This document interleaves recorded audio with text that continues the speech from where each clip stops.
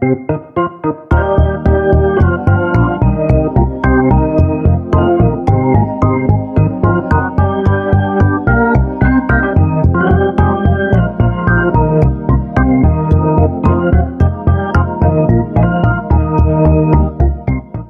to Swift Unwrapped, a weekly show about the Swift programming language and other Swift.org projects. My name is JP Samard. And I'm Jesse Squires. Today we want to talk about the Swift Weekly Brief newsletter that Jesse's been running for 2 years, and which is recently undergoing a few changes, so we thought we'd cover that a little bit. Yeah, just to help spread the word a bit more and kind of let everyone know what's going on. So I guess issue 100, which came out a few weeks back, I said was my last. There's lots of sadness on Twitter. Some people were sad to see it go. For me, I'm just ready to move on to other projects. I don't think it consumes too much time in general, but oftentimes it did. And now I'm kind of, I'm ready to step away from it and just focus on other projects. Like, I want to write more code, basically. Right. And this kind of takes away from me doing that. Yeah, and I definitely hear what you're saying in terms of like not taking too much time, except at times when it does. Yeah. And if I can kind of postulate that it's the regularity of it that ends up being a little constraining. Exactly. And even though this podcast comes out every week too, we have the ability to kind of front load a few episodes every now and again. So like if we know that we'll be traveling or unavailable, we might record like 2, 3, sometimes even 4 episodes into the future. Mm-hmm. And so that way we can kind of keep our sanity, and that way we can still sometimes like have a week, 2, sometimes 3 off. Right. You can't really do that with the newsletter because the whole point is that like here's what's happened in the last 7 days. Exactly. And there's lots of, admittedly self-imposed pressure to make sure it's on schedule every single week.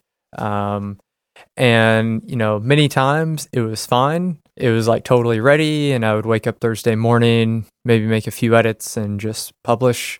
But then there are times where it's 7 p.m. Wednesday night, and I'm like, haven't done anything yet. And then it's, working a few hours that night and a few hours the next morning to gather content and get the issue published. Yeah, and to be fair, there have been lots of contributors over those 2 years that have helped, but nonetheless, the responsibility still kind of fell on you to make sure that the train left on time. Yeah, exactly. All the other contributors have been super awesome. I mean, you wrote at least one issue, I think. Brian Giesiat, Greg Keogh, Boz, Roman, Garrick, maybe a few others. Hopefully I'm not missing anyone. But and then other people have contributed links as well, because, again, it's all on GitHub. But I always viewed it as just any other open source project, which comes with all the typical maintenance of an open source project. And as the lead of that, I felt responsibility to make sure, things were getting done, happening on time, etc. Right. And like other open source projects, sometimes you get surprise work that's thrown your way, right? Like some integration will break, or GitHub will tell you that one of your Jekyll dependencies has a vulnerability, and it's all of a sudden, you have work that you didn't think you'd have that just falls onto your plate. Exactly. Unexpected things, or, things start out more manual, and then you progressively automate more and more things.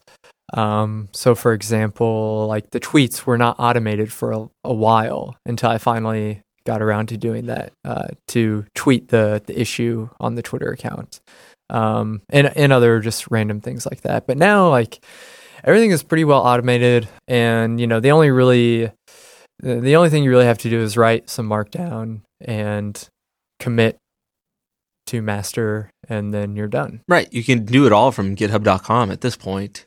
Yeah, which is actually pretty nice as well. It's nice, not necessarily because like everyone's going to do that, especially future contributors and future authors, but I think it's a testament to the fact that everything's automated and it can be very hands off. Yeah.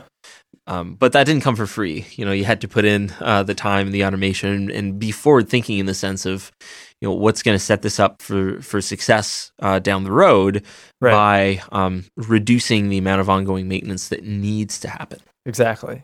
Yeah, and so it's in a good spot now, which kind of brings us to where it is today, where we this past week we decided to resume it. And Boz is going to take over most of the responsibilities. So he brought it back with issue 101. And it's awesome to see. He's written the most issues after me.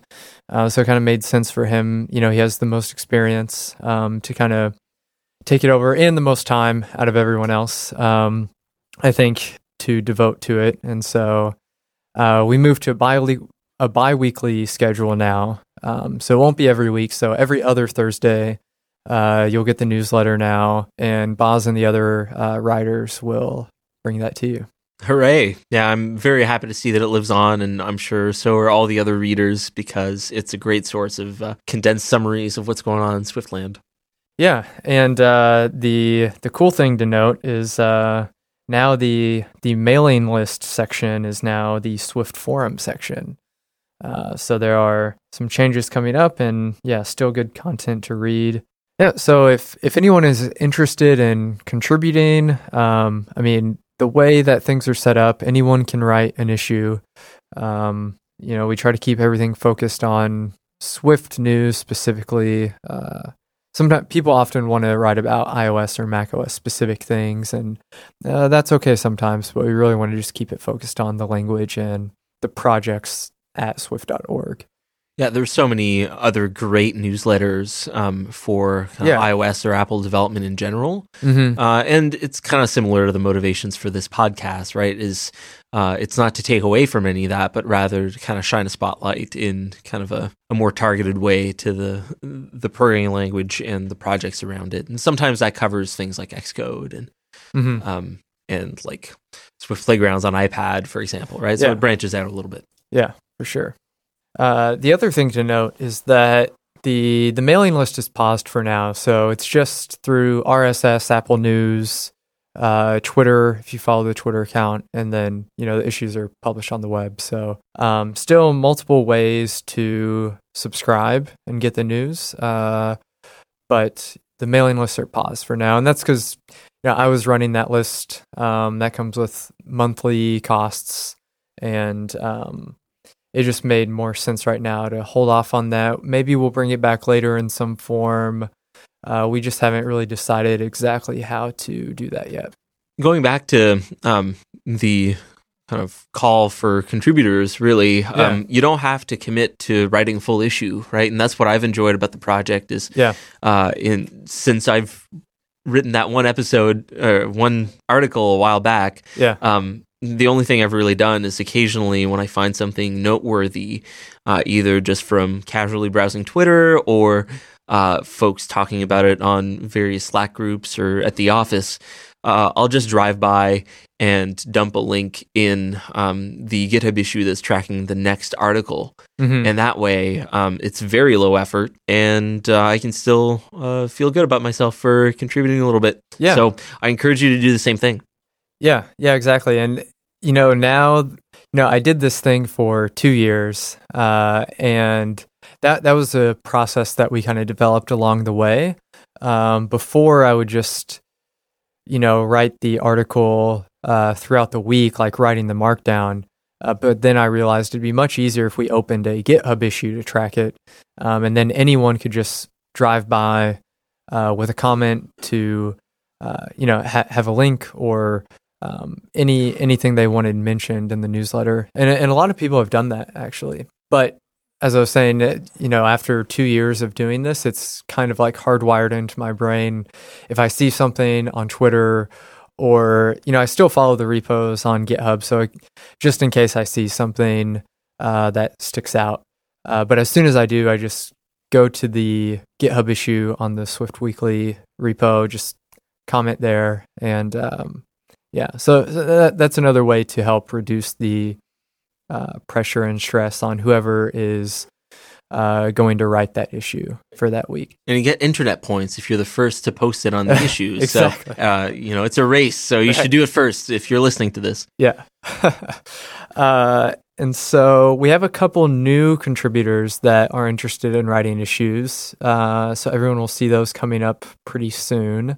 So when you see those, when you see a new writer for the first time, be sure to, give them a shout out on Twitter. Thank them for their time. And hopefully at this point, now it's 2 issues a month. So, if 2 contributors alternate, that's only 1 issue per month per person. So that was really the motivation behind this, making it more sustainable, more, really setting the project up to succeed long term.